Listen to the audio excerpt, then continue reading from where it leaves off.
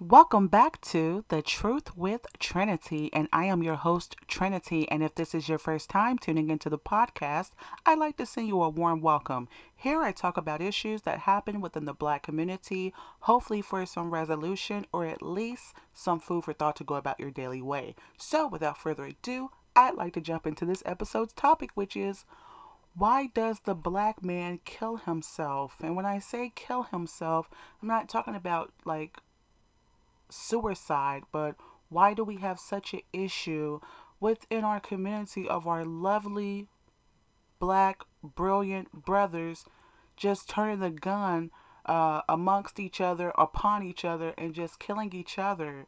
Okay, and I first want to say, by the black man being the original man, he is the ultimate creator and ultimate exhibitionist.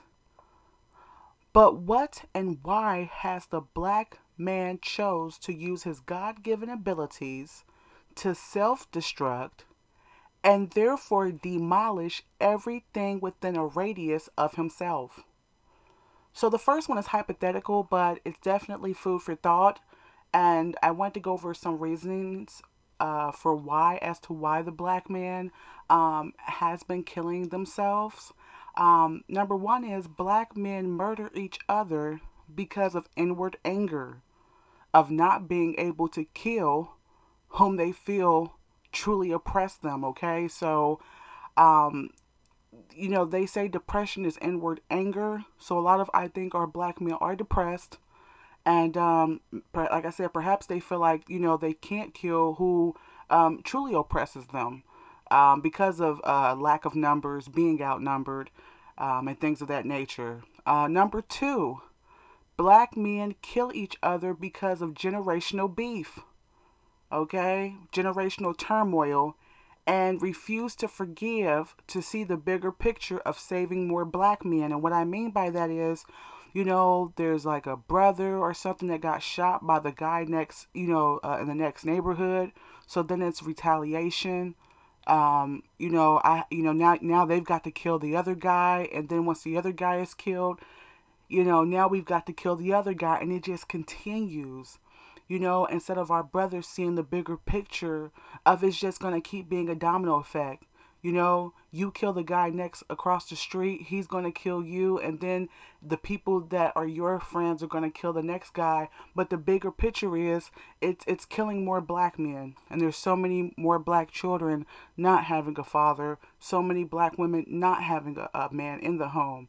Number three, black men have no brotherhood. Okay, because a lot of times in the black community we say that white people have a complexion for their own protection, but the reality is, where's our complexion for the protection? Why don't we protect each other? It's one thing to want equality and respect, but we can't expect any race of people to look out for us as black people more than they look out for their own race. And to the contrary, as black people, we need to have some self love within ourselves to love ourselves more and respect ourselves more than any other race. And what I mean by that is, black man, okay, the black brotherhood, when you bleed, I bleed. So when your own black brother bleeds, you're bleeding. Okay, when you hurt, I hurt. The black man should feel like, hey, if you're hurting, your family's hurting, I'm hurting. Okay, so it's about thinking about more than just yourself as the individual black man, but thinking about your fellow black man. When you eat, I eat, we all eat. Whether that's resources, finances, um, goods, resources, or in general, literally food. Black men need to learn how to have a brotherhood. Um, and number four, black men are being programmed through music, movies, and television that this is the only way to be a man. Okay, so other men are being taught, to be intelligent, go to school, have a wife, children, be a father in the home. And black men are finding that they're being taught like I said, through all these different, vices, that this is your description of being a man, though. So this is kind of like a form of blackface, Mantan Sambo once again. So your goal is just to, be a thug or something like that. So this is what's popular and what's grown to be popular in the black community, which is killing us as a people. Number five, elder black men who are thugs, okay, or the old thugs, okay, are passing the mental disease. I called it a mental disease, okay? The mental disease down to younger black men. Okay, so these are younger, older black men that have maybe been to the penitentiary, or I don't know, just out there on the street, and they're getting too old, and they're telling these young black men they're passing on the legacy of continuing the self-destructive pattern, and I call it a mental disease and illness, to the young black male. Number six, the black man refusing to turn back to the Lion of the tribe of Judah. Okay, because that's where the spiritual curse comes in on the black man, because he refuses to submit to God. Okay, what God? I didn't say anything about a white Jesus or anything like that. I said Yahweh, Jehovah, the Lion of the tribe of Judah. Okay, it is causing the black man not to know right from wrong. Okay, the black man is losing his soul and his consciousness because he is refusing to answer to God. His heart and soul becomes empty, a shadow of himself when he's out there engaging in those criminal activities, on the street. He is losing his soul. So even the best of men, some of them have claimed like, hey, I can be a good man and still, diddle and daddle out there in the streets. Well, it's just like a woman saying that she can sell her body and not turn into a prostitute. It's the same for a man. You can't be out there in the streets and not get swallowed up, okay, and lose your soul, and your heart being out there, okay. So let's talk about the solution, okay. The young black male child's mind must be protected from all imagery of thug life. So that's posters, that's CD covers, that's all that. It's poison, okay? It's like it's hypnotizing, brainwashing the young black male, okay?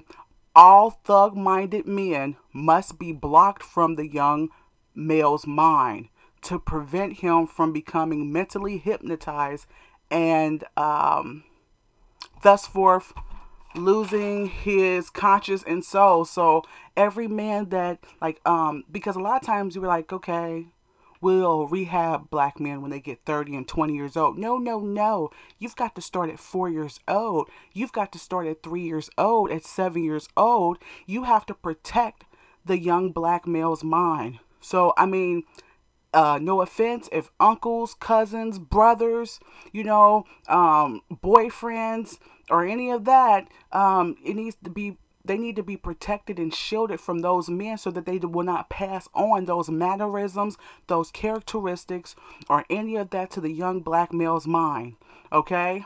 The father must live inside the home. Okay? So that the father can protect, okay, and shield and pass on great influence to his own child. Okay, no one's going to do that more than the biological father of the child, and he must live inside the home, not across the street, not down the road, so that the young black male will have respect for male authority. Okay? The young black male's mind must be filled with manhood training, positive manhood training, that is, decision making skills. Okay, so he's got to learn that. Positive images of strong black men who do not engage in criminal activity. Okay, his educational studies, building, carpentry, and mathematics. So this is what the young black male's mind needs to be replaced with. All those rappers and movies and guns and black males that may come over and try to teach him what's a gram from a piece of cooked crack or whatever. Those need to be replaced with, like I said, manhood training, the ability to be able to lead, things that are going to benefit him and keep his record clean. And the young black male must be taught the incentive at a very young age on why to keep his record clean. For if the black male is not taught correctly at a young age, it will be too late. Okay, like I said, when they get older, it's too late. When they become a teenager, it's too late most of the time. That pretty much wraps up this segment. I just wanted to tell the brothers I love you. I think highly of you, and I think that things will change. And that, like I said, that wraps up this segment. If you'd like to get in contact with me, you can at thetruthwithtrinity.com. If you have any questions or suggestions, you can reach me there. You can also listen to my podcast on YouTube, Spotify, and Anchor. And always remember, if you can't tell the truth with anyone else, you can with Trinity. Till next time, take care.